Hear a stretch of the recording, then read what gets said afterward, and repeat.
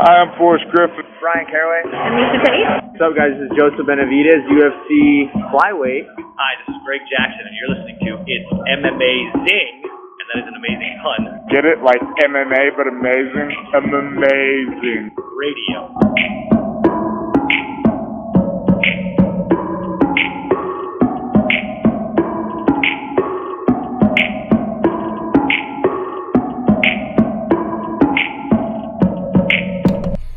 Welcome to It's Amazing Radio. I am your host, Dr. Law. With me, as always, DJ Mark.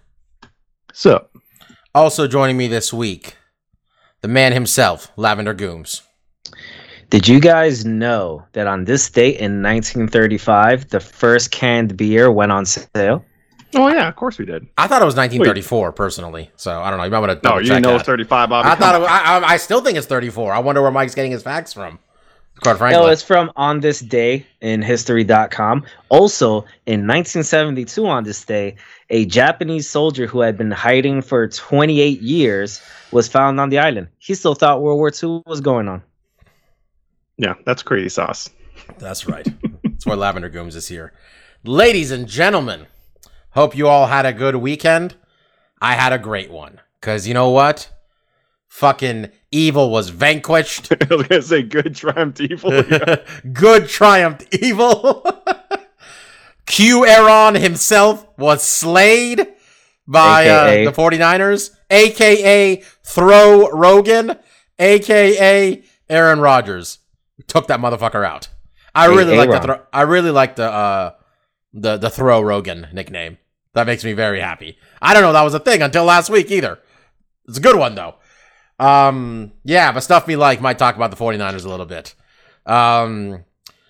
And honestly, good did seem to prevail in the UFC main event, depending on your worldview, I guess. I want to be clear that's what I was co-signing. I didn't care about this football bullshit that I unknowingly co-signed on when I. Well, no, I mean, look, I mean, talking about the man. You know what, the man? Corporation. We're gonna talk. Look, do you get the impression Cyril Gane was just? We're talking about Ngannou, folks. That's the show today. We're talking about Ngannou. We'll mention Figueiredo and his. I mean, we want to give Henry Cejudo's team credit, but good lord, anything outside of the actual fight training is infuriating. We're gonna be talking about Ngannou mostly. You almost felt like Cyril Gane was just like, it was like Drago in Rocky IV. He's not fighting for these other people. He fights for himself. And then, you know, he was a tool being used, minus the killing Apollo part. He was basically Drago, you know. That role. Yeah.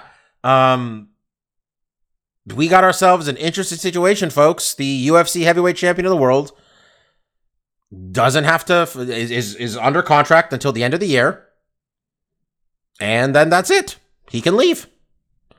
And they'll probably strip him of the title, quite frankly, before that happens. If they're, you know, that's going to happen, but that's a whole. I give it like 2 months. I mean, they waited 3 months to make him interim champ last time. So obviously, I can't wait for Tai Tuivasa versus Derek Lewis to be for the new UFC champion, heavyweight championship, guys. Woo! It's going to be great. Okay.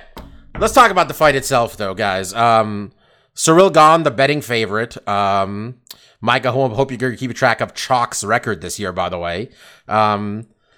Cyril Gane, the betting favorite, took on Francis Ngannou, the current reigning champion. Lot of history as former training partners. Francis, you previously being part of the same gym as Cyril, you know, the coach still being there, Fernand Lopez. I mean, there's a whole bunch of other stuff going on. We'll get into that, but just, you know, people went into this fight, Marcus, thinking, all right, well, we got the power, we got, you know, on maybe like an unfair way of putting it, but a real brains versus brawn thing people were really characterizing this as how Francis was just going to muscle him if he was going to win, or Cyril's going to be very technical. We saw that for a little, I guess, but yeah, why don't you talk about what happened in this fight? Yeah, no, I mean, when we did our picks last week, I picked Gane because I did think stylistically in the stand-up, it was going to be a difficult fight for Francis. And I think your analysis, and I think a lot of people's analysis of it, you know, being a more tactician versus someone that, you know, has just incredible power isn't too far off of, you know, what we especially saw in those first 2 rounds where, you know, Cyril was able to dictate a lot of the spacing, and the striking was able to, you know, land the cleaner strikes. dictate a little bit more of the fight. But even then, there was some interesting stuff. Early on, Francis tried to pressure him, get him up against the cage, and Gane went for a shot, got a clinch. And it definitely seemed like, the strategy on Gane's side was to initiate clinches, try to get Francis tired. When they weren't clinched up, use his feet, his footwork to, get out of distance, use lateral movement to, stay away from the cage, pepper him with shots from the outside and steal rounds that way, which is very much, the strategy he's used for a lot of his fights and has proved to be quite difficult for a lot of people to puzzle together. And it seemed like he was, aptly using that strategy to win the first 2 rounds, I think fairly convincingly. They weren't super dynamic rounds, they weren't the most exciting rounds, but Ciryl was able to, outstrike him, outpace him, and control most of the fight. And where we really saw, a giant pivot in how this fight was playing out was in the third, where Francis, was a little bit more aggressive and, very early on in the fight, caught a kick to the body, slammed Ciryl Gane to the ground. And from what I vaguely remember from that third round, basically controlled the rest of the round on the ground. Real quick, shout out to Cormier, giving a shout out to Big Van Vader.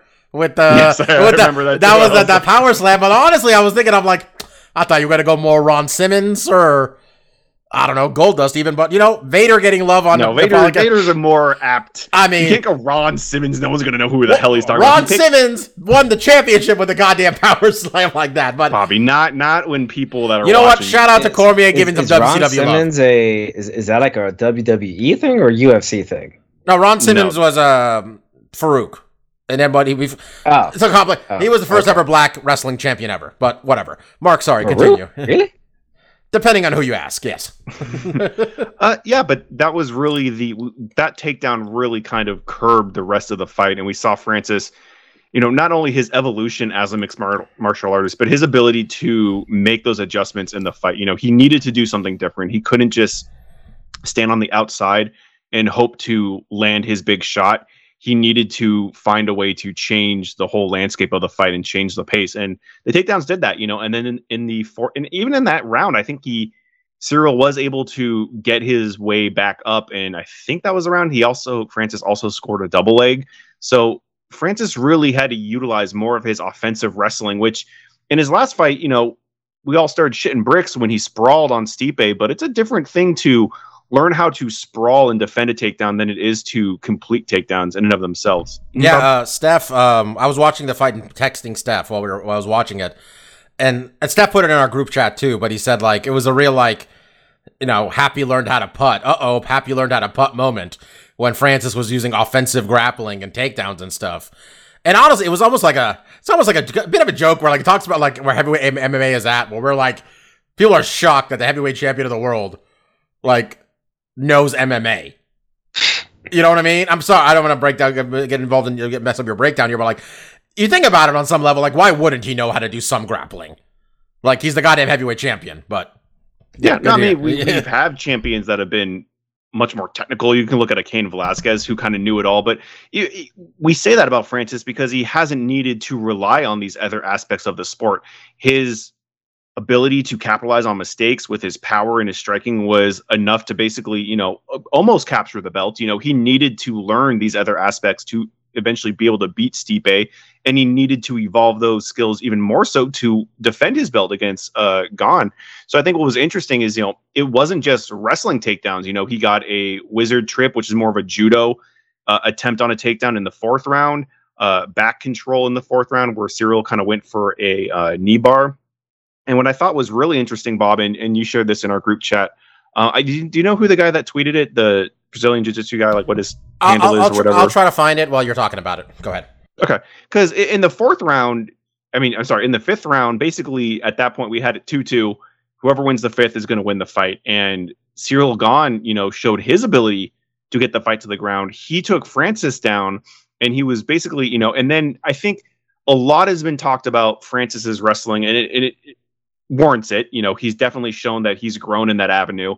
But when he was on his back, he showed a lot of his jiu-jitsu. He was trying to go for a triangle, which ultimately failed. And most people, I would say the vast majority of the fans, including myself and including other video breakdowns that I've heard, thought that Ciryl Gane made a critical mistake when he was in Francis's guard and went for a leg lock. That's absolutely what I thought. Yeah, the person you're referring to, it's Kev, like Kevin, but Kev Jitsu, who's a brown belt 1-0 amateur MMA fighter fighting out of American Top Team Portland. Are you referring to the part where Francis ended up sweeping him? Yeah, because I mean, I think everyone, he wasn't getting credit for that, Mike. Yeah, sorry, Mark, but like he wasn't because it really changes how you feel about Ciryl Gane and his fight IQ, which a lot of people criticize. Like, oh, why in the 5th round when you have top position did you go for a leg lock, which a lot of us thought. And then, Bobby shared this tweet, and this guy basically said, like, he didn't go for a leg lock. Francis swept him. If you look, and then he showed the video, and you can clearly see Francis blocked the leg. Gane did not have a post to stop the sweep, and he initiated that. It was not, it wasn't Ciryl going back for a leg lock. It was Francis pulling off a sweep from guard, which is another thing, which is not an easy thing to do. It's one thing to learn it on the mat. It's another thing to do it in fight, in probably the most critical fight, in the critical moment of that fight, was to reverse that position. And it basically won Francis the fight. He was able to control the rest of the round from top and win the judge's decision. It's interesting because before I shared that like the corner advice. By the way, the UFC didn't get their money's worth from the guy translating the French corner.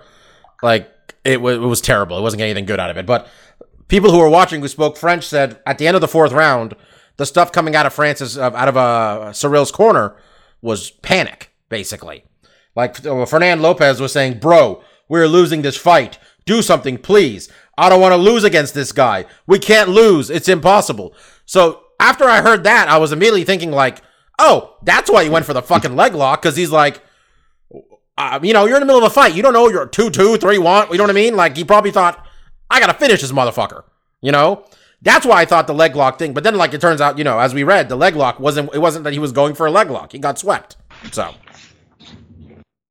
Yeah. I mean, and that made the whole difference of the fight. From that point on, Francis was able to get top control, maintain it, and basically win the fight that way just by, controlling. So, I mean, overall, I think we can all agree, like, wasn't the best heavyweight title fight we saw, but given just the dramatic turn of events, it was entertaining. I think the fight overall was still fun to watch. It wasn't like a barn burner or anything, but it was interesting to see how things developed, and it was interesting to see Francis's evolution and him using these new skills that he's obviously learned to not just to great effect to retain a title, which is fantastic. And I think, at the end of the day, when you talk about him leaving his camp, I think it's always a good decision to get other people's perspectives and training and learn new facets of the game. And I think it's hard not to point at that and be like, yeah, his grappling definitely took a step up, and you kind of have to credit the camp and the evolution that they've been able to put on him. Shout out to Dewey Cooper, Eric Nixick, Extreme Couture, apparently alive and well, by the way. And yeah, I was making a joke at first, and I think I tweeted at It's Amazing account where, well, Francis moved to the U.S. to learn how to grapple, But I think it was around the 4th round where I was like sitting there, and I'm just thinking, I'm like, Gane didn't fight anybody who knows how to grapple. And I'm looking up his record, and I'm like, there's not a lot of like heavyweight Cain Velasquez. But I was looking for the exact name you mentioned to me today at work, where I'm like, did he fight Curtis Blades? Yeah, he didn't fight Curtis Blades. He didn't fight Curtis Blades. I'm like, part of me wants to see him fight Curtis Blades now. I just want to know where we're at. Give Curtis Blades 5 rounds at Francis and Gane at Ciryl Gane. 48-47, 48-47, 49-46. What the fuck on that for third one? I think honestly, I don't know how we got. Wasn't it? It was pretty unanimous that Francis had lost the first 2 rounds, right? Well, not according to Sal D'Amato, who gave the first round to Francis. Honestly, of the media members, the guy at the New York Post gave it to Gane, which, if you know anything about the New York Post, that feels about right. That doesn't surprise me. We got about 6 MMA reporters who did give it 4-1 for Ngannou. Everybody else, like 20 others, gave it to Ngannou at 3 rounds to 2. I'm gonna lay out in a second here everything we were facing, but Mike, do we just come out of this fight like? I came out of this fight just from the fight itself, not even talking about the outside struggles. I always talk about how much I love it when like a guy, you can tell plan A didn't work. When a champion figures out plan A didn't work and they have to go to plan B. Yep. I don't think we ever had that before with Francis. Like it was like it's almost like a champion moment, you know? It's like when you have to dig deep moment. And like I don't think we had that before with Francis in any of his fights. Well, we've had a moment in a fight where Francis encountered adversity. It didn't go so well. Yeah. Yeah, that was called his first title fight. Yeah. Against Stipe. Uh-huh.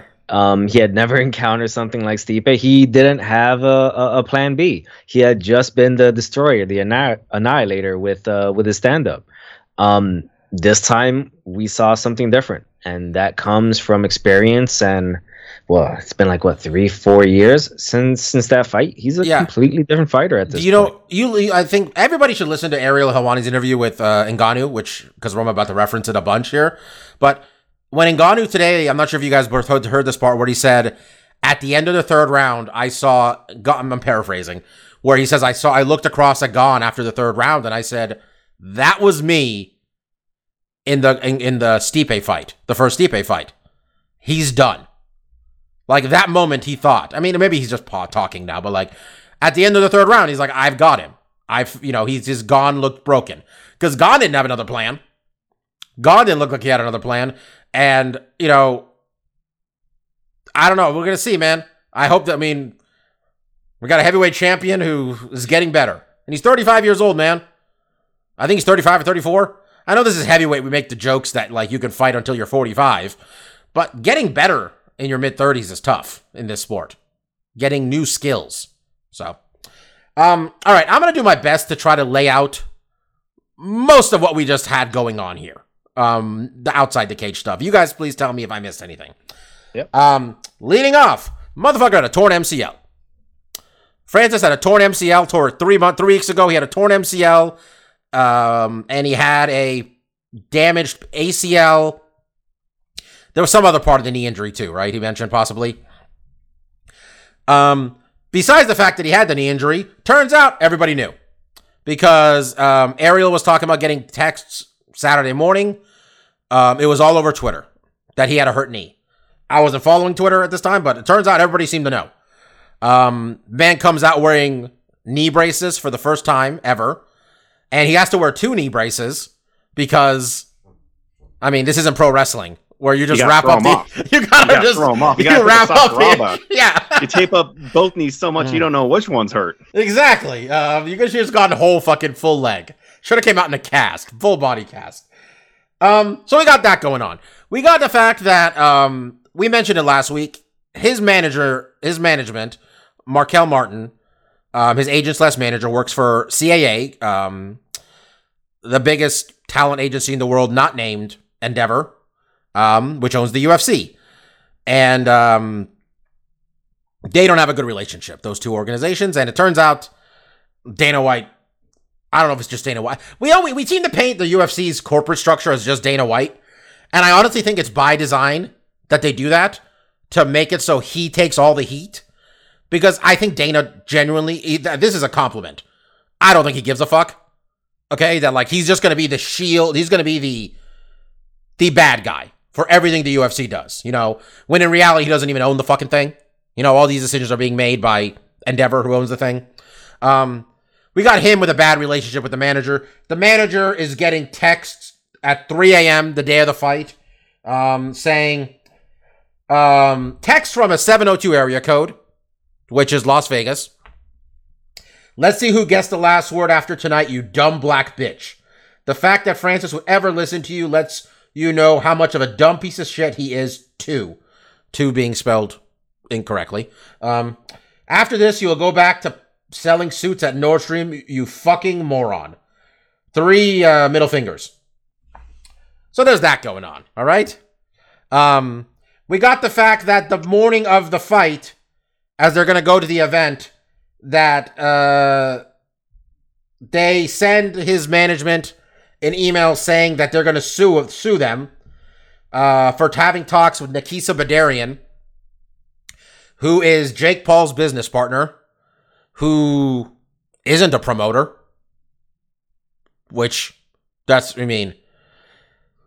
so we got that going on. We got the fact that he's taking on a former training partner. We got the fact that he's taking on his former coach, who the early structures of Francis Ngannou I'm were. Forrest Griffin. Frank Caraway. Sorry, actually, I just started playing our music on accident there. Francis is a different fighter now. We just mentioned it, but this is the man who built him, right? We're gonna say this is the man who helped build Francis Ngannou. All that pressure is on this man's shoulders. Okay, he wants to get paid. He got paid $600,000 plus pay-per-view points for this one. Which, what do we think that number is? Best case. Best case. Two? Like 2 mil? 2 mil. Pay-per-view? Overall, 2 mil. Best like case. how much he made? I thought he made like 200 best 2 case. million buys. I think it made. I was like, no, I think yeah. best case I don't he made think $2 million. Maybe. I mean, we don't really. We know they get a percentage, and we honestly never really know. No. They don't get a percentage. They get a certain number of dollars per pay-per-view. So when this shit went up $5, it didn't go do anything for him. Okay, sure. At all. We got all that. So that's a lot happening in a man's life. And Marcus, normally when a guy has that many outside the cage things going on, I feel it generally doesn't go in their favor. And we're 2 rounds in, and he's losing. And I'm already thinking, like, well, that's it, right? Like, this is all for naught. He's done. He pulls it off. He wins. Dana White isn't there to put the belt on him. There's no Dana White press conference, which that happens these days every now and then anyway. UFC Twitter account is posting highlights of every fight up until this point. Didn't post any highlights of that fight. Marcus, I guess I'm just saying, does this end up being one of the more impressive performances just based on what he was facing in total? Sure. I mean, I think at the end of the day, when you do look at all the outside stuff and include the injury and, all the drama that was surrounding this, sure. I mean, I think there's been a couple times, and it's hard to remember exactly when fighters have kind of bet, they say like betting on yourself. It's the last fight on your contract. They don't renew before the fight. They're kind of betting that I'm going to win this fight and be able to garner a better contract. And we've seen that a few times, but never to the extent of this, where it's the heavyweight champion of the world who's been extremely vocal about being unhappy, not even with the dollars that they're making. And I think you can look at just what he got paid on paper. I mean, $600,000 is nothing to scoff at, but it is when you're the heavyweight champion of the UFC defending his belt, this guy that was built up not that long ago to be, one of the brightest stars of this organization. That's not a super high number. And I think when you look at boxing too, you can see how much those guys have made. To add one thing as well, Mark, not just the UFC, but not too long ago, Dana White himself giving a full-throated, dick flute solo to Francis Ngannou. Yeah, I mean, the man is all you'd want from a guy for your heavyweight champion. You could not ask for more. The guy's got a story. The man looks like a goddamn Marvel Comics character. He hits harder than any human being we've ever seen anybody get hit. He's got the world in front of him. Considering that heavyweights are known for their knockouts, even amongst those people, he has several memorable textbook knockouts. Yeah, Marcus, continue, please.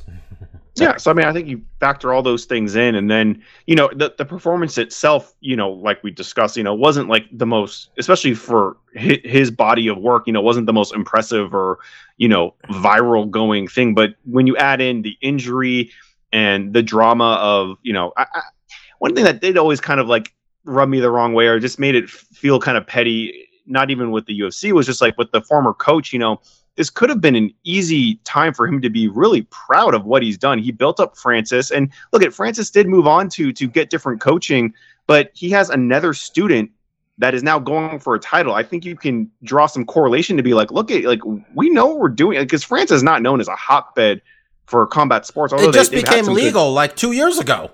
Maybe a year ago. Yeah, it's nuts. And there's been a handful of French fighters that have really done well in combat sports. You can look at Czech Congo. You can look at Jerome Lebanner in K1. They've had stars, so I think you could hang your hat and be like, look at, we're maybe not known as being a hotbed of, martial arts and combat sports, but we've had some breakout stars. And, you this could have been easily for them to kind of turn this around to be like, look, France is garnering some really top talent, and you should give us guys a lot more respect.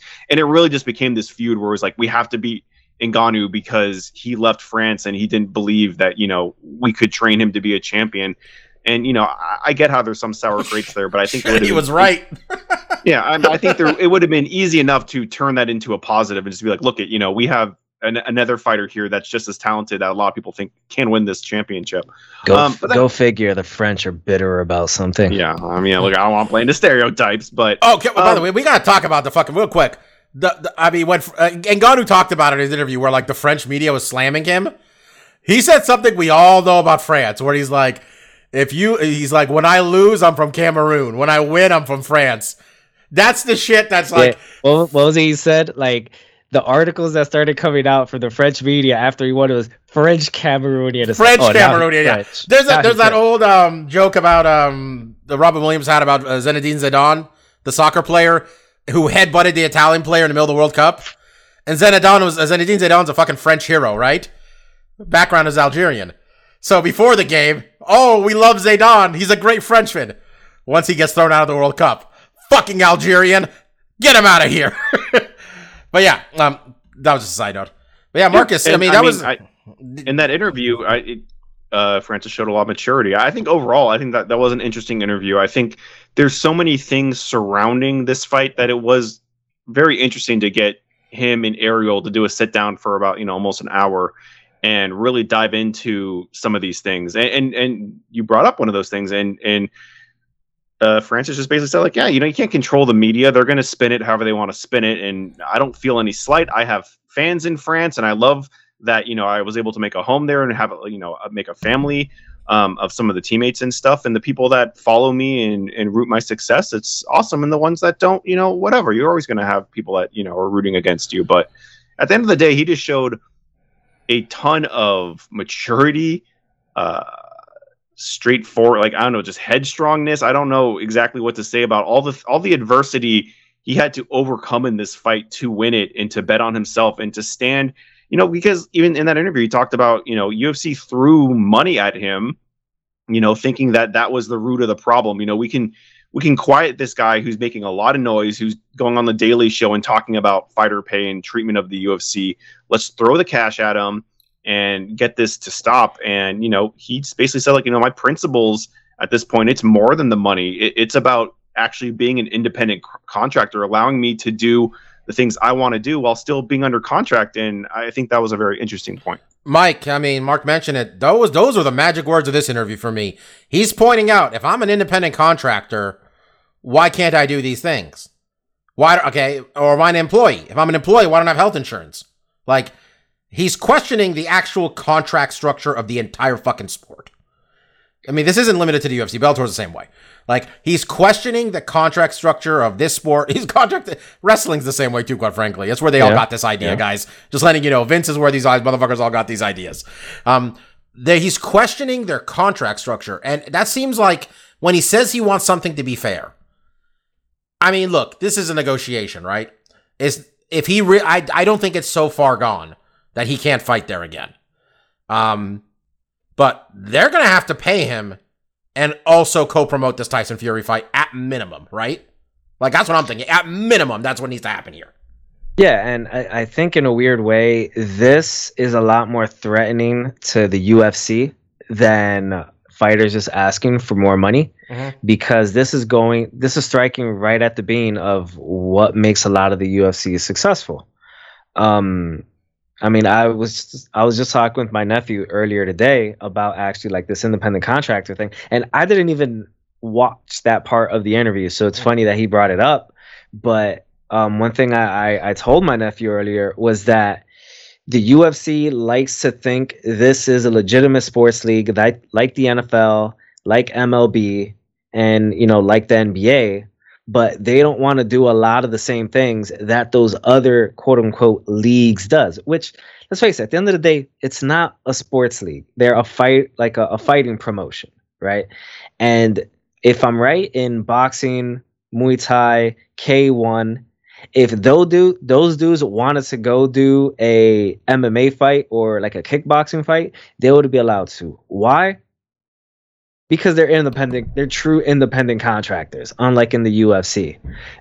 This could cause a lot of issues if Francis is able to get this, and he's so prominent that he actually is bringing eyeballs to it. I mean, that Daily Show interview last week has to be the first time I think I've heard this talked about outside of MMA circles and us just, screaming into the wind here. That was a big deal. This is all a big deal. I think like the concept of a union in Fighters Association, Francis talks about the interview where he said, it's too hard. Yeah. He says it's like, we're not going to get a bunch of $10,000 fighters to agree not to fight. Like, it's just, they're so underpaid that they need to do this. They're in debt by the time they fight the next time. Okay. But we talked about whether Jake Paul's making a difference talking about fighter pay and stuff like that, right? All these things add up. Okay. And them trying to sue his manager for talking to Nikisa Badarian. Okay. Nikisa isn't, when Dana calls him an accountant, the motherfucker was the CFO of the company that they sold it for $4 billion, okay? But don't CFOs have CPAs? I mean, technically he's an accountant. I mean, if I'm a director of finance, I don't got a CPA. I mean, like, no, seriously, like, this is all, you just need enough stuff to be in you're just begging that, the goal here essentially is not going to be like, oh, we're going to get all the fighters and this is going to be the revolution and all this shit, okay? You want an FTC investigation. And do you want an FTC investigation into the UFC's business practices? That's what they're all trying to avoid here. Okay, they want this not on the news, okay? They put out that NFT store. And by the way, anybody else fucking shocked that the UFC's splitting the NFTs 50-50 with the fighters? I mean, I think I generally don't understand NFTs, but it sounds a lot like a Ponzi scheme to me. But whatever, they're splitting it 50-50 with the fighters. That is...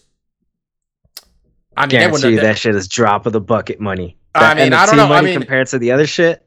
I mean, this whole thing that, by the way, this man's champion has as a champion and his contract just expires. Like, there's a time length on the contract. That didn't exist until they got sued. They didn't, that got added into the contracts after they got sued, okay? Because they're like, okay, well, we're definitely still violating this part of the law. So we should probably do something about that, okay? People have wanted, like, when they say, like, none of these union efforts or anything, any of these, like, I'm not going to call them union efforts, but any of these efforts for the UFC to change their business practices isn't going to happen unless you get, like, some of the big fighters in there, right? Like, you've wanted Conor to say something or Nate to say something or anything like that. Got the fucking heavyweight champion of the world, man.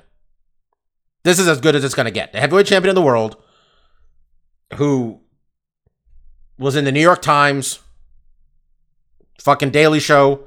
The UFC didn't spend... the UFC told me they spent more than $100 promoting this. Whatever it costs to put that fucking thing up in Times Square, that billboard, okay? If they spent more than that money on this pay-per-view to promote it, I think I'd call them liars.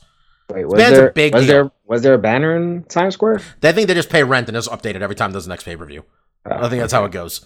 He does this, he's a big deal. He's not Conor, he's not Nate, he's not, But you know what? He's John Jones at least. I think he's that big. Yeah. I think he's the fucking heavyweight champion of the world. Okay? This isn't Stipe, who Stipe is just wanting more money and Stipe, like, wouldn't promote anything or anything like that and nobody had any sympathy for him, unfortunately. This man is a goddamn star. And he's a threat to their business model. Is anything going to happen? Honestly, Mark, I don't think so. I mean, I think we're going to hear in 2 months that they paid him. And we're going to see him fight Tyson Fury in November. I mean, which is a weird prediction, but that's where I'm at. That's more optimistic than me. I think they're just going to let him go. I think they'll wait for I think, like you said earlier, they'll probably have an interim belt. They'll say, like, oh, well, we're negotiating contracts. He's hurt. What do you mean? He's just hurt. Yeah, he's hurt. So we're going to have Cyril Gane face whoever wins Derek Lewis. And that would be great. Derek Lewis and Ty, because Derek's probably going to win that. And they already had Lewis and. What do you Ty Gane, wins? But Ty's won 4 straight, bro. Yeah. Well, I mean, whatever they do, or, even Stipe and Gane or something. I mean, they're kind of on the outs with Stipe. But, like, whatever I think there will probably be an interim belt. And I would imagine when they try to do contracts, the UFC is not going to budge. They're not going to. I would be happily surprised if they agreed to terms to be like, yeah, okay, you know what? You pushed.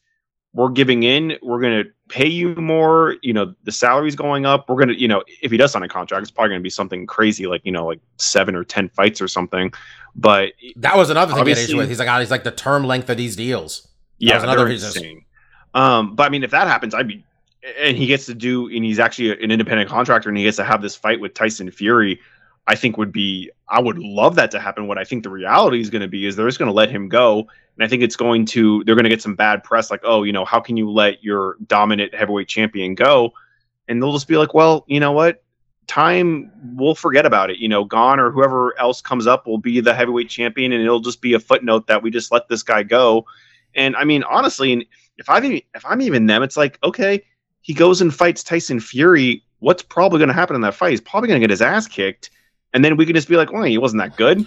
Look at Gane. He had to wrestle him in a boring fight. They can change the narrative. So I don't think how quickly were they ready to bury him, you think, after 2 rounds? How quickly were they ready to bury him? Dana was in there doing stretches. He's like, oh, I'm going to go on this fucking press conference and bury this motherfucker. He won? What? He won? You want me to go? No, fuck, I'm not putting the belt on him. No, fuck you. I'm going home. I think there was a lot of ego played into him not showing up, which, just seems like sour grapes. But yeah, honestly, my prediction is they're just going to let Francis go. I would be thrilled if his talking and him bringing up these points makes an everlasting change in the sport. I would fucking love that, but I can't be that optimistic. We've had 8 fighters go up and be like, we're going to start a fighters union. And I got so excited. I was like, this is what needs to happen. And so many times that stuff has fallen through. So I would be shocked if we actually see a change. I think UFC will just run the business as they seem fit until, I think if any change is going to come, it's going to have to be some other organization that has the capital and has, the marketing of being like, we're going to share the profits with you guys more evenly. And that has to take off, and that's a huge ask. So in the long run, the UFC can't allow Francis Ngannou to win because it will embolden other fighters to follow. What are we defining win though? Like, does he get everything he wants? They won't let that happen. But there's a middle ground. Look at maybe the compromise is like these really big stars that we can't bully. They do get a little bit more open contract. He gets to do boxing. Nate gets to do boxing. Because, look there's only so many big stars. Like Nate and Nick and Connor, they're the ones that are like, oh, I really want to push to do some stuff outside of the UFC. And maybe they budge and just let those guys. But I kind of agree with Mike. It's they let it get away from them, man. They let it get away from them these last few years when they were pushing the sale about letting someone get bigger than the company. They let it get away from them a little bit. And now we're heading into this year where they could lose Ngannou, Nate, Connor, Adesanya, though I don't think Adesanya is that big of a deal. I like Adesanya. He's like Ngannou, maybe a little less, like how big of a deal he is. Bobby, you're saying all of these great names. None of those guys could fight again this year for the UFC. And I guarantee you, at the end of this year, they're going to have another record revenue. No, I'm telling you, they let it get away from them. When Mark's saying these are certain fighters, they're not going to let more of these happen. They let it get away from them. They made the mistake of giving Nate a live microphone, and he became, I'm not surprised, motherfucker. They gave him that fight they shouldn't have. They turned Nate Diaz into a fucking monster, okay? They played the Conor McGregor game too many times, and Conor McGregor got to fight Floyd Mayweather, and now Conor McGregor's unmanageable, okay? They let it, in the name of selling the company for $4 billion, this is the old owners there. They're gone now. They made their money, okay? I don't think they let... this is the 3-letter problem we talk about all the time, The 3 most important letters. This is UFC. You don't put yourself in a position to be beholden to any one of these fighters, okay? Right. It will be a blow to lose those fighters, though, if they lose them all in 1 year. It will be, but I think we learned, and what Mike was alluding to is like they don't make as much. Their profits aren't solely based on selling pay-per-views, which is like what we kind of thought for a while. Is like they need stars to sell pay-per-views to get revenue, and it's like they don't. They have an ESPN contract that pays them the vast majority of the revenue to just put on shows. And like we've talked about this last year, and like we're missing a seat, they put on garbage, and it doesn't matter if people are interested in it or not, or if people lose interest in the sport. As long as they fulfill that contract, they're going to make their big bucks. And I think even if they lose all those people, they're going to be like, look, we might have a year or two where it's kind of rough, but We'll find new stars. No, they won't even lose. They'll make just as much money, if not more, each year. Well, yeah, but I feel like they're confident that, like, look, we're the biggest game in the sport. We will find new stars. There will be another Sean O'Malley. Let me serve you guys too. Talent. Yeah, and I mean, look, people have come and gone through the sport. There's been big stars, GSP, Ronda, and they come and go. The important thing for them, we don't talk about enough, is them getting to ESPN. That was sure. I mean, yeah, not even financially, but on multiple levels, because ESPN is the default channel. You go to a bar, their TV's just on ESPN for some reason, no matter what's going on. Okay, I mean, what do you expect it to be on Fox Sports 1? There we go. Okay, gross. It is the default. You watch so much Shannon Sharp, and you say that. He doesn't count, right? They are being on ESPN is such a big deal for them. That was the big one for them. And you know what? When we talk about their, they're gonna get negative press from, like he goes on a Daily Show and shit like that. They're probably not gonna delve into independent contractor fucking status on what channel they're not gonna do that on. It's fucking ESPN. All right. They ain't talking about that shit on First Take. Let me tell you, man. This is the same channel where they commissioned a documentary about concussions. The great documentary. Frontline documentary about NFL concussions, which I know Mike has watched. Wait, that was commissioned by ESPN? No, it was ESPN and PBS joint commission, right? And then then the NFL got angry about ESPN's involvement, and ESPN fucking pulled everything.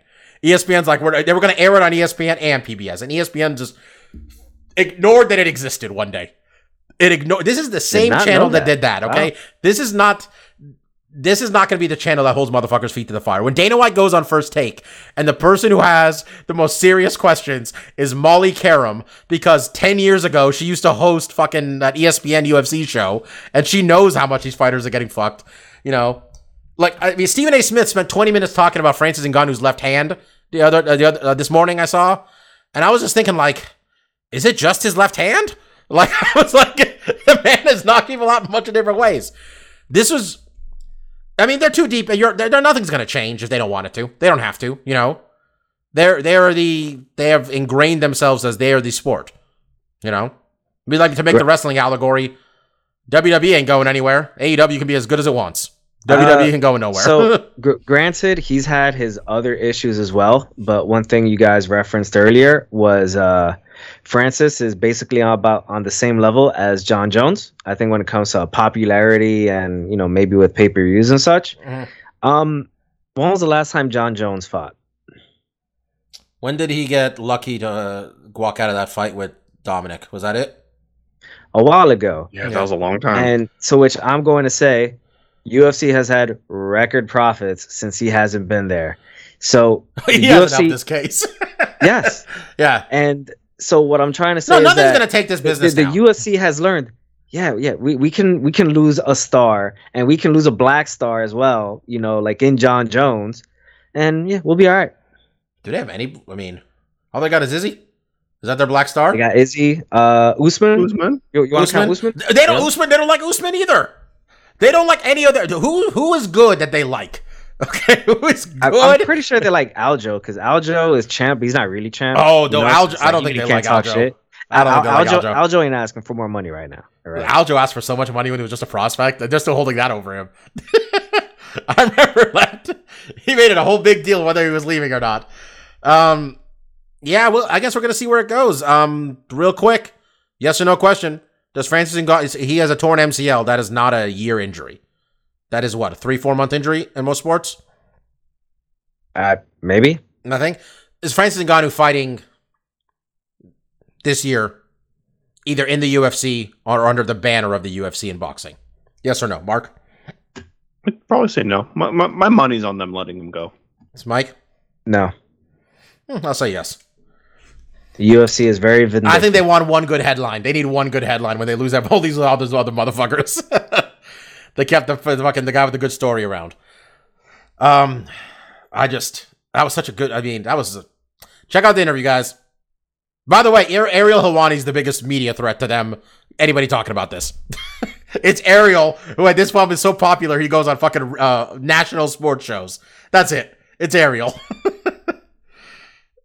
Anyway, okay, well, Ciryl gone? Do we want to see him fight Clark Curtis Blades, or are we asking for disappointment there? I think that's fair. I think, I mean, I want to see where we at. Given that it wasn't, his best performance, obviously, like I'm still interested. I think again, this was the dude's 11th fight. He does not have a lot of MMA experience. He's only 31, I think, too. I think he's a little younger than Francis. Yeah, also. I think he's in his early 30s. I'm hoping this is a big learning experience for him, just like it was for Francis and when he fought Stipe. I think he can take a lot away and really realize, the areas of the game that he needs to work on. Obviously, a fight with Curtis Blades plays right into that. Because outside of that, there's not a lot of high-level wrestlers in the heavyweight division. But I still have high hopes for Gane in this division. That's not going to be his only. That's not going to be his only title fight. He's too good. I just want to see where we're at. Though I mean, he might lose by decision. That's a hole he needs to fix. He might lose by decision to be like, "Yo, I'm piecing out of this gym. I'm gonna find an American to teach me this wrestling thing. Teach me this wrestling that you guys know so much about." Co-main event. Brandon Moreno, Davison Figueiredo, or as people like to call him, Figgy Smalls. Or as I like to call him, the one that ruined my 4-leg parlay. Oh man, how much were you gonna make? It wasn't that much. I bet like 20 to make like 80 or 90. Close fight. If you saw, you know what? Just watch the first fight. Except dial back the quality about 10%. That's this fight. 3 rounds to 2 for Figueiredo on the judges' scorecards. Not fairly consistent with what they said, which rounds he won, it looks like. Actually, not really. But I think when it was over, I thought maybe Brandon. In the post-fight interview, Brandon did think he did say he won. But Brandon, being the gentleman that he is, went on Instagram and said, "Amigos, una disculpa. Creo que perdí." Mike, as I butcher the Spanish language there, what did Brandon Moreno say? My guys, I'm sorry, but I think I lost. That's right. Brandon Moreno even thinks he lost. God, I love Brandon Moreno. Brandon Moreno, the biggest star of the weekend, probably. Wait, I thought after the fight, he said he thought he won. He did, but then he watched it, I think is what happened. He got on Instagram and just was clear about it. We don't need honestly, it's 47 minutes into the podcast. We're not going to break down this fight. Marcus, they fought 3 times. It's 1-1-1. Afterward, Davison said he wants to fight Brandon in Mexico, and then he walked it back and said maybe Brazil. Do we do it again? Yeah, I mean, we've talked about it last week. I think these two guys have really rejuvenated this division, and I think you can sell this fight. You sell it as like the only fight where we've had 4 fights. Like legitimately, they need to go to a 4th fight because this has to be up, though, right? I mean, assuming we don't get another draw, like you'd hope. I mean, if they get another draw, then you could. I mean, got to. Yeah. I think you can. I think having this be the only quad trilogy fight or whatever you want to call it. I think there is a technical name for this. The UFC's never had it before, and I think it's never been more warranted when there's been a draw and wins on each side. And the fights have been good. They've been fantastic. This fight was great. So I mean, yeah. What I feel bad about is that I kind of wish, if anyone, Brandon would have gotten one fight where he was able to, defend and then become, because I think he can be a huge star. And I think if you have that belt around his waist, that just, increases his star power. So I kind of wish he could have had, fight Car France or whatever, and maybe gotten a win there and kind of been able to build himself up. But I do think an immediate I hope they go to Mexico. Rematch. I think that'd be great. Awesome. I don't think that Davison's going to, I think Davison's team, I think Waleed went back there and told him, "Are you fucking high? Why, you're the champion. Why are we going to Mexico? Don't say you want to go there. At least let's get paid to go." Did we see what happened with Kane? You want that to happen to you? So Mike, Oscar Oskarov, Kai Kara France, Alexander Pantoja, all these guys waiting for a title shot. Mm-hmm. Is this fair if we go to a 4th fight? 2, do you care? Like my old legal mentor in college used to say, life isn't fair. Deal with that shit. I want to see these guys fight again. I didn't know I said that. Okay. You were my legal mentor in college? I didn't know you in college. Honestly, they could. I don't care. I don't go this way. I don't care that it's not fair. because there's nothing fair about this sport. Shout out to I would Joseph feel. I think, honestly, if Askarov beats Kai Kara France, man, I'd be pissed if I was him. He's already ranked number 2. What do you want him to fucking do? And Pantoja, I'd feel worse about Mark if he didn't already lose to Davison in a fight. I mean, at least he's got. I mean, Brandon, he beat Brandon. I'd be furious if I was him there. But honestly, they've really we talked about it last week. We're like, if Brandon loses, we're gonna have to do this again unless he gets like wrecked, and he barely lost. Credit is due to Captain Eric Albarracin and that MMA Fight Ready team they got going on in Arizona. With Henry, I think it's Arizona, Henry Cejudo's team over there. I mean, the whole thing with the talking shit, the cringe stuff is weird on Davison, because Davison was fine the way he was, just like with the whole gimmick. I thought he was fine already. You know, I thought the gimmick was fine. His shit talk is terrible. It doesn't do anything for him. But I mean, I guess the proof is in the pudding, Marcus. Whaley looked great. You know, looked much better in the second fight against Rose. You know, Davison went from, I think Luke Thomas was talking about it. He targeted in the first fight Brandon's head 87% of the time, and the body and legs was 9% or something. And in this one, it was almost like a clean thing all across the board. They were targeting legs, body, and head. You know, they've really, the proof's in the pudding there. I guess we're going to have to wait and see if Kelvin Gastelum comes back a new fighter too then, huh? They're doing good work over there. Sure, yeah. I mean, this was a huge improvement, especially after the last fight where, we all picked Brandon because he did so well in that second fight. You know, he just cleanly defeated him, finished him in the second round. So, yeah, it was on Figueiredo to make those adjustments, and they did. And what we were talking about before, if it's fair or not, what I would say to those guys that obviously have earned their spot is, allowing this is just building both these guys up so that whoever you fight in the future, those fights are going to be bigger. There's going to be more eyes on them because they've had so much time in the spotlight that so many more people know who they are. And this was a division that easily was going to get dropped. We talked about it so many times, UFC's just waiting to drop this thing. They sold the fight on the premise, for the love of God.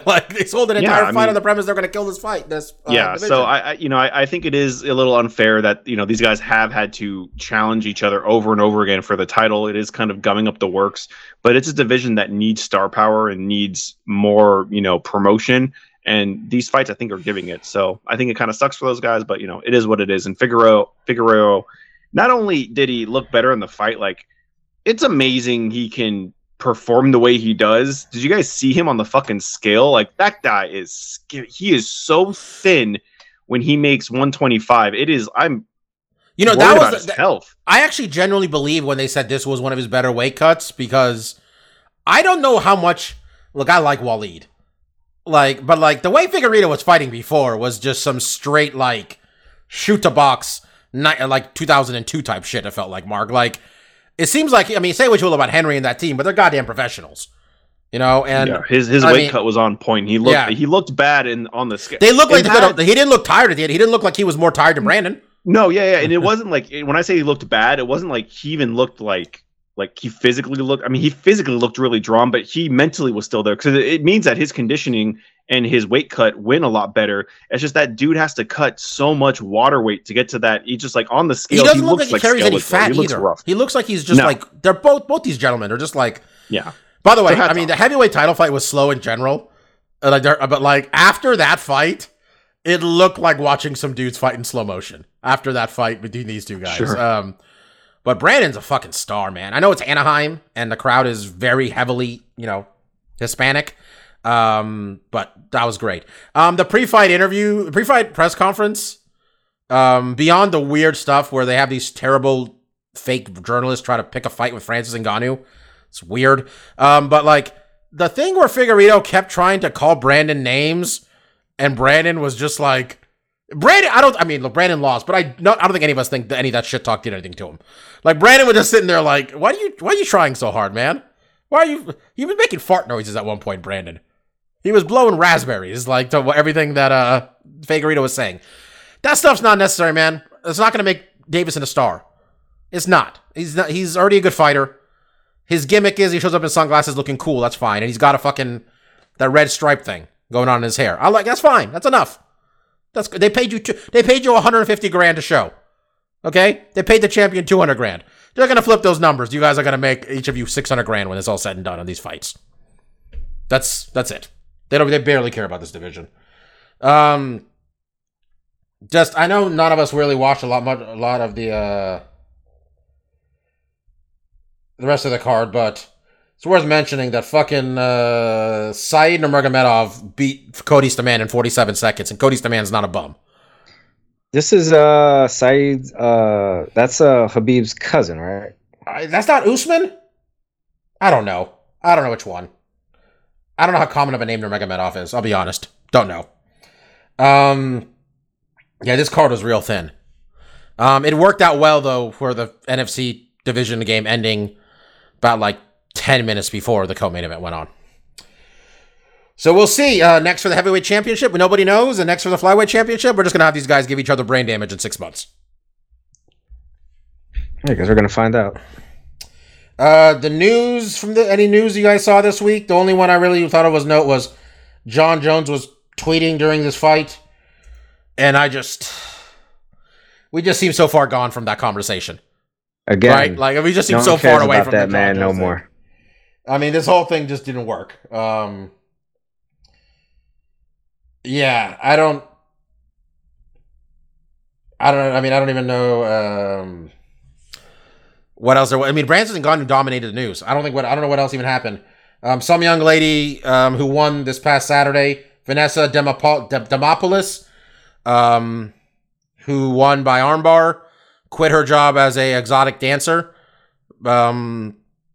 before to sign with the UFC there, and everybody made the exact same joke, which was that she probably made more money as a stripper than fighting in the UFC. I mean, it's probably not a joke. No. I mean, they were trying to be funny, but it was not even. It's definitely true. Like, it's not even a question.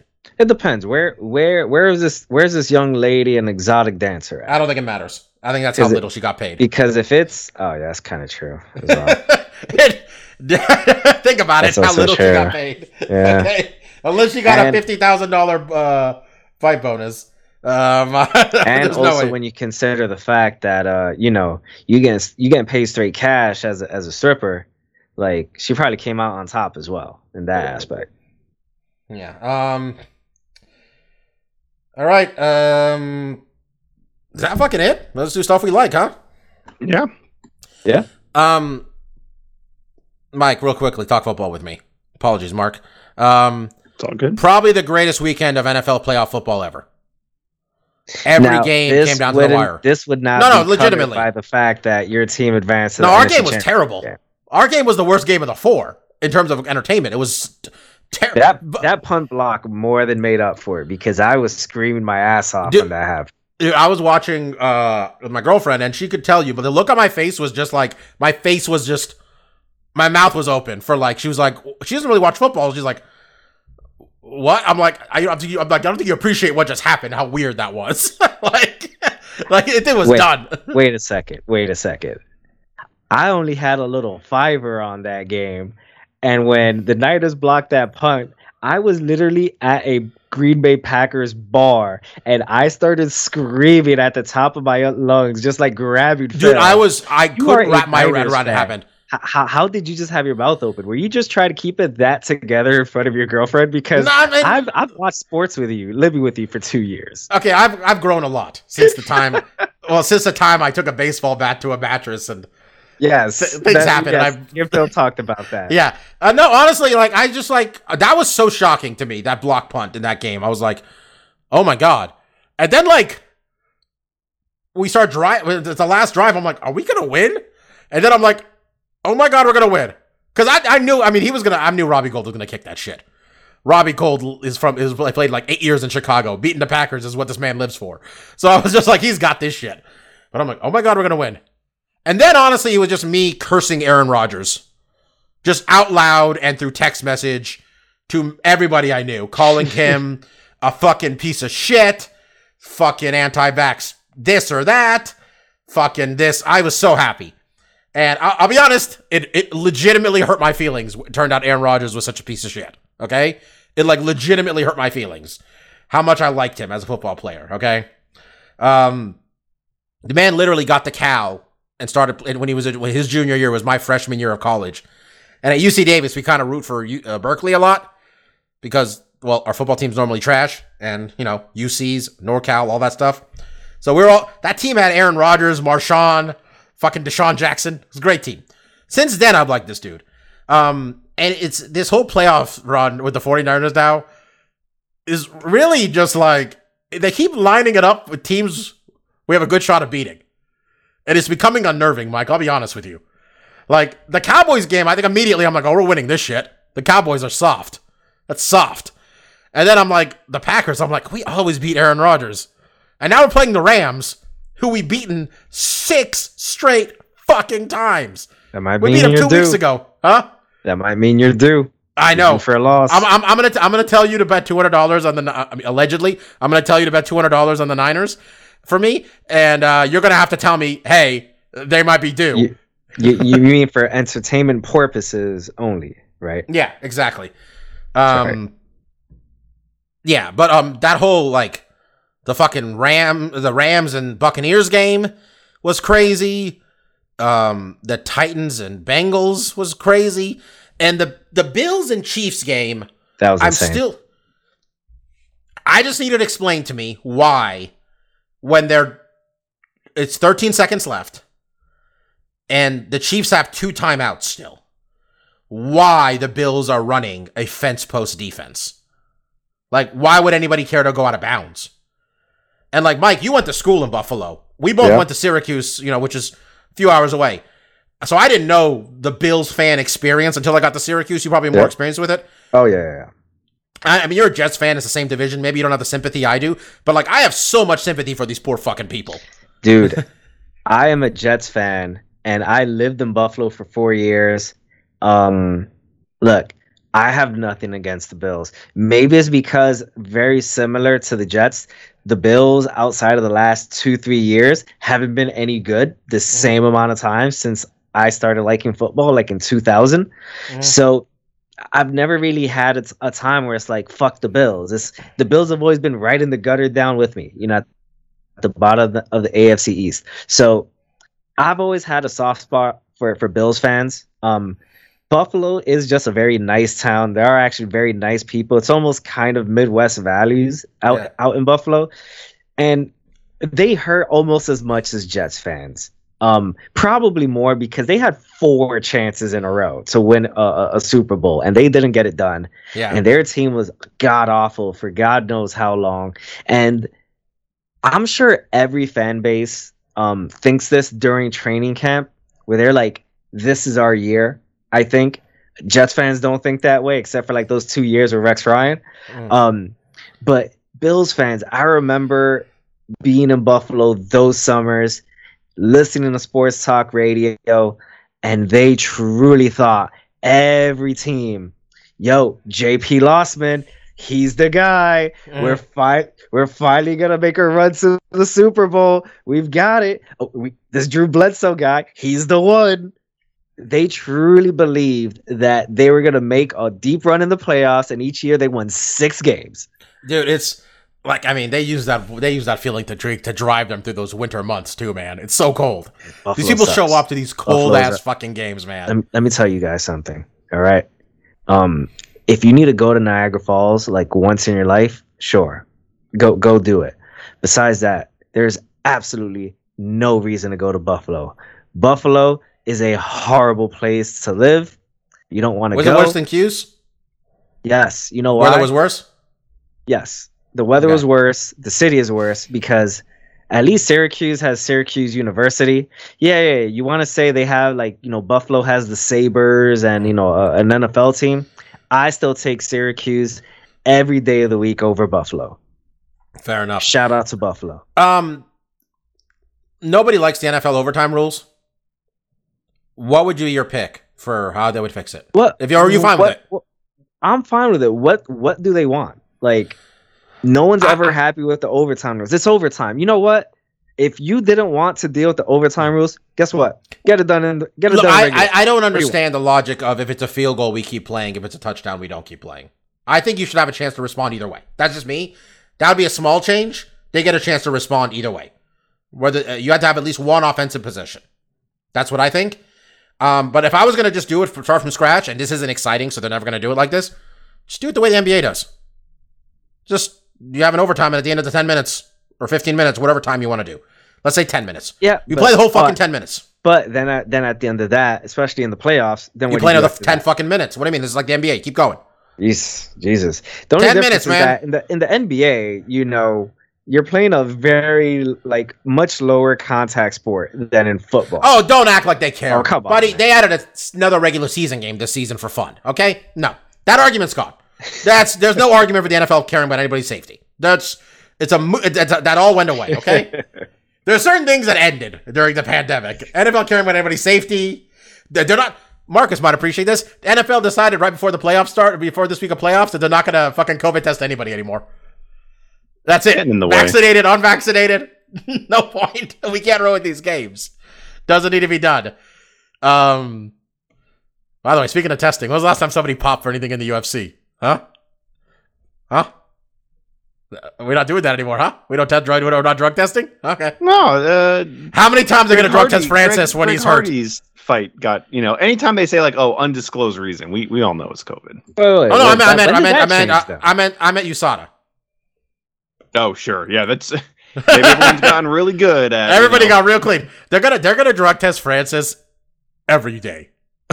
He's gonna break all those records for most drug tests. Misha had the most from last year with 28. Next year, this for 2022 is gonna be Francis Ngannou, 350 drug tests. But yeah, a lot of football watching. I think my brother's gonna go to the Niners-Rams game. Last time he went to the game, he had to leave because Haley Joel Osment, who he was with, got too drunk and passed out in the toilet. Nice. So they had to carry Haley Joel Osment out. Why does your brother have such great stories? I don't know. I think you just live in LA and you spend money. That's pretty much how this all plays out. Didn't he hang out with America Ferrera once? One of his friends is friends with America Ferrera. Yeah. And then my brother got then the Jackass guys were there, and the one that died, what was his name? Bam Margera? No, Bam didn't die. The other one died. The boy with the beard died. Yeah, it was the blonde hair guy. Oh, yeah, they were tussling in a hotel. Something? They were Nikki ended up play wrestling with him in a hotel lobby and started knocking shit over. That's my brother's life in LA. This was a while ago though. That guy died a while ago too. My dad asked me, by the way, the other day if I would go see the Jackass movie with him. Did he say the Jackass? No, he saw the trailer and he said, "I want to see this. Your mom won't go with me. Will you go with me?" And I'm like, "Do you know this is the 5th one?" He's like, "It looks funny." And I'm like, "Yeah, I'll go with you." It's fine. Besides that, Peacemaker, really lame. I'm on board. Episode 4 I thought was really good. So yeah, no, we're all up to date. Yeah, me too. I really dug it, and I like the vigilante character quite a bit. I've realized. I'm trying to piece together where I saw him from. Allegedly, he was in Game of Thrones. They said he was in Game. One of our coworkers looked it up. Said he was in Game of Thrones as No, he wasn't. He was Sam's brother. He was Sam's brother. He was for sure. He was not. He was one of the Tarleys. Sam's brother is the ape guy from Umbrella Academy. No, I can't. Yeah. No. Yes. Well, we'll figure that out. I don't even need to look that shit up. Come on, guys. Have some faith in your boy. I mean, I just don't care that much. Whatever. I mean, I don't think what. I'm okay. Anyway, I don't know what I mean. That's really it. I told myself I was going to watch the Matrix movie, and then I realized, I don't care anymore. So that's probably just going to leave HBO Max, and that's going to be it. Well, I haven't heard good things about that movie, so I don't think you're really missing very much. Okay.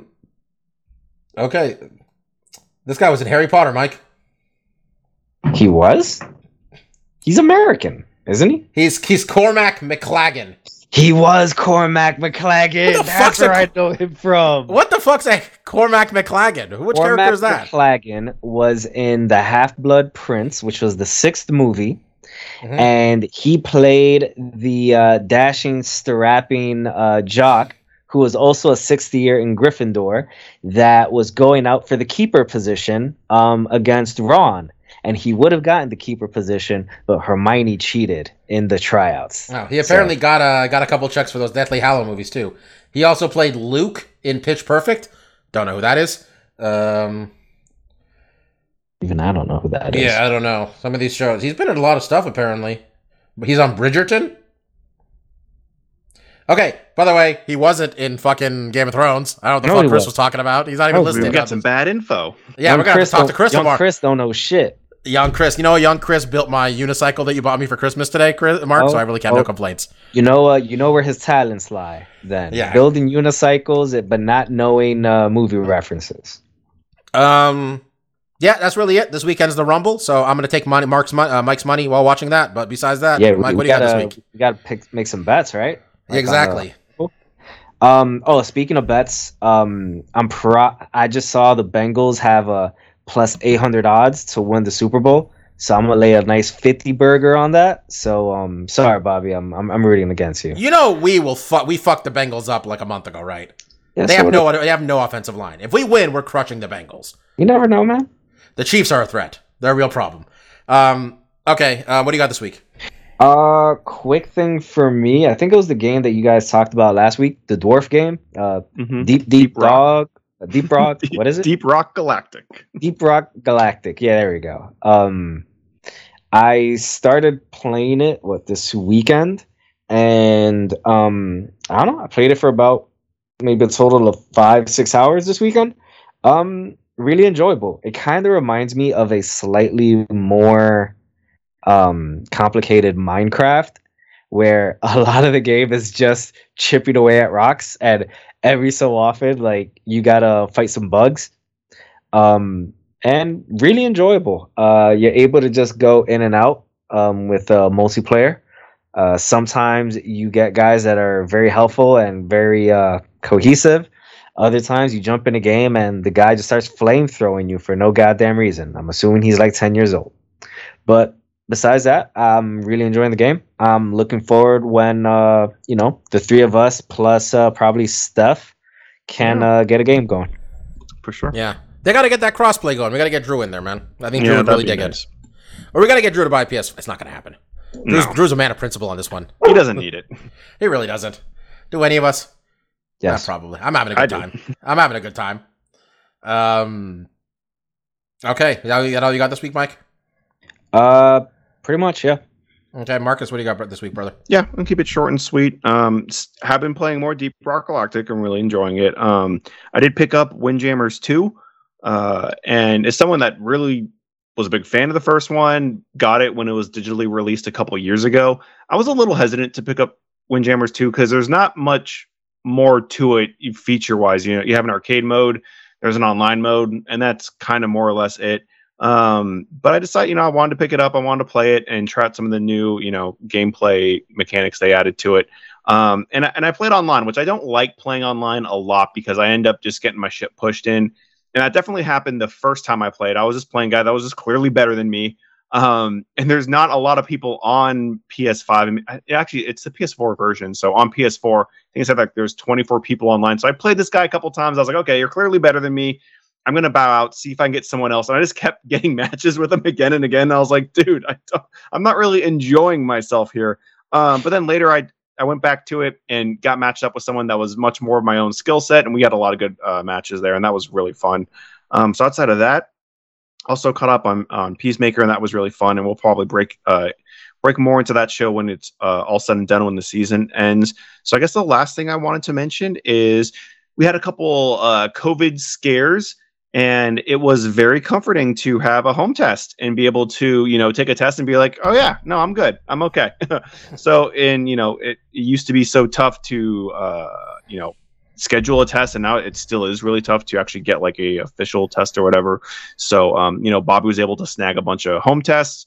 And yeah, it was really nice to, and surprisingly easy to administer your own home test and get results. So that's been a godsend, and hopefully that stuff becomes more widely available. Obviously, the government is going to be giving people a handful of tests, and hopefully, if you want the test, you hit us up. It's amazing@gmail.com. I'm selling them. They're hot.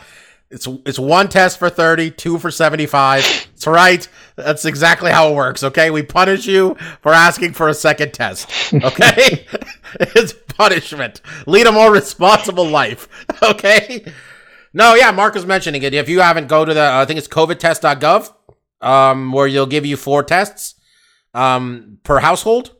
So you should definitely do that. Oh, Mark. I've got one more stuff we like. Well, late edition. Let's let Mark wrap it up, and then we'll go back to you. Oh, that was good. Okay, Mike, go ahead. Right to you, Mike. Go ahead. Sorry about that, Mark. But one thing that I saw when I got home today was Joe Biden had a press conference earlier today. I was about to mention this. Bobby already knows. He had a press conference, and I know they're calling it a quote-unquote hot mic incident. Yo, I think 50% of Joe Biden's gaffes, he knows exactly what he's doing. So, Peter Doocy, Steve Doocy, whatever. Yeah, he's relevant. But anyway, Steve Doocy from Fox News asked a reporter, quote unquote reporter, asked Joe Biden at the very end of a media scrum while people are walking out. He yells to him whether inflation is a liability for the Democrats in the midterms. And it's such a fucking stupid question to anyone who has half a brain and knows anything about money and the economy, that, you know, inflation's never a good thing, right? And this is off the tail of inflation being about 7% for the last year, which is very high. That's very high. Things aren't good. That's not very good at all. But Joe Biden hears that question, and he just says, yeah, very sarcastically, yeah, inflation, yeah, that's gonna be a real asset. But then what was exactly he's an asset politically? Oh, I have it in front of me. All right, hit us with it, Bobby. What a stupid son of a bitch. You know why I have it in front of me, Mike? There's already memes. Okay, the meme I'm reading now says he thinks Donkey Kong is Diddy Kong's father. What a stupid son of a bitch. Shout out to President Biden, letting me down in many levels right now, but you know what? He didn't let me down with that one. I don't think he lost one vote. I don't think he lost one vote. And I really appreciate that within a few hours, maybe not even a few hours, but in a very short time period, they found a clip of Pete Doocy asking John McCain a real stupid question as well. And John McCain that was for sure. Like, yo, he knew the camera was on him. And it was like right in the middle of an actual like interview question where John McCain just straight up to his face just says, "Why would you ask me such a stupid question?" And basically just calls him an idiot on 2 or 3 separate occasions in like a minute and a half. So it's nice to know that Pete Doocy has been asking dumbass questions for a few years now. Steve. Whatever. Again, irrelevant. All right, real quick, Rumble picks. I got D'Lo Brown and Molly Holly. Mark, who you got? Go with Kane and the Big Show. All right, one of those winning the female one, no problem. Mike, who are your picks? Wait, you think D'Lo Brown is gonna be in the Rumble? Yo, you're messing with the real deal now, okay? I gave you 2 people who aren't going to win it, Mike. I'm making a joke. Don't step on it too much. Okay, Mark just mentioned 2 dudes. One's the mayor of a city. You said the other one's a different 2 company. people for the Rumble. I didn't know there was a men's and females. There was no Right, precursor here. If we're picking people that we know have absolutely no chance of winning it, I'm gonna go with John Moxley and Ruby Soho. Oh, I do like the people who think that just because they got Mickie James coming, they're like, oh, they're all coming back now. Oh, no, you know what? I changed my mind. Mickie James. There we go. Mickie, she's definitely going to win this thing. Mickie James is going to come in. She's going to eliminate like 3 jobbers or mid-carders and then get eliminated. You know what's going to happen? She's going to say, okay, Mickie, we need you to go in there. You're going to eliminate 1 person, 2 people. You'll be gone in, 6 minutes. And Mickey's going to say, can I go out there with my Impact World title? And they're going to say, yeah, but then you're just going to get thrown out within 12 seconds. So then Mickey's going to have to do the math. Like, is it worth it to bring this title out or not? I don't know why. She's Yeah, because they fired too many people to have 30 women in the Rumble. That's it. I don't know why she decided to agree to it. Money. I guess that's a pretty good reason. That's why do we do things. Yeah, that's a good point. All right, guys. Thank you all so much for listening. There's no UFC card this weekend. I don't think. If there is, whatever. There's a Bellator one. Ryan Bader's defending his heavyweight title against a Russian interim champion who's got like 9 decisions in 10 fights. So good luck to everybody watching that fight.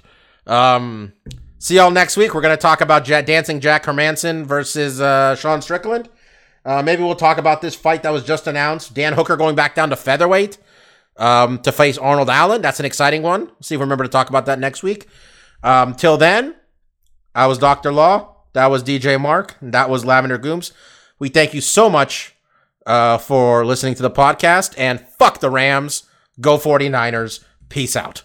See ya.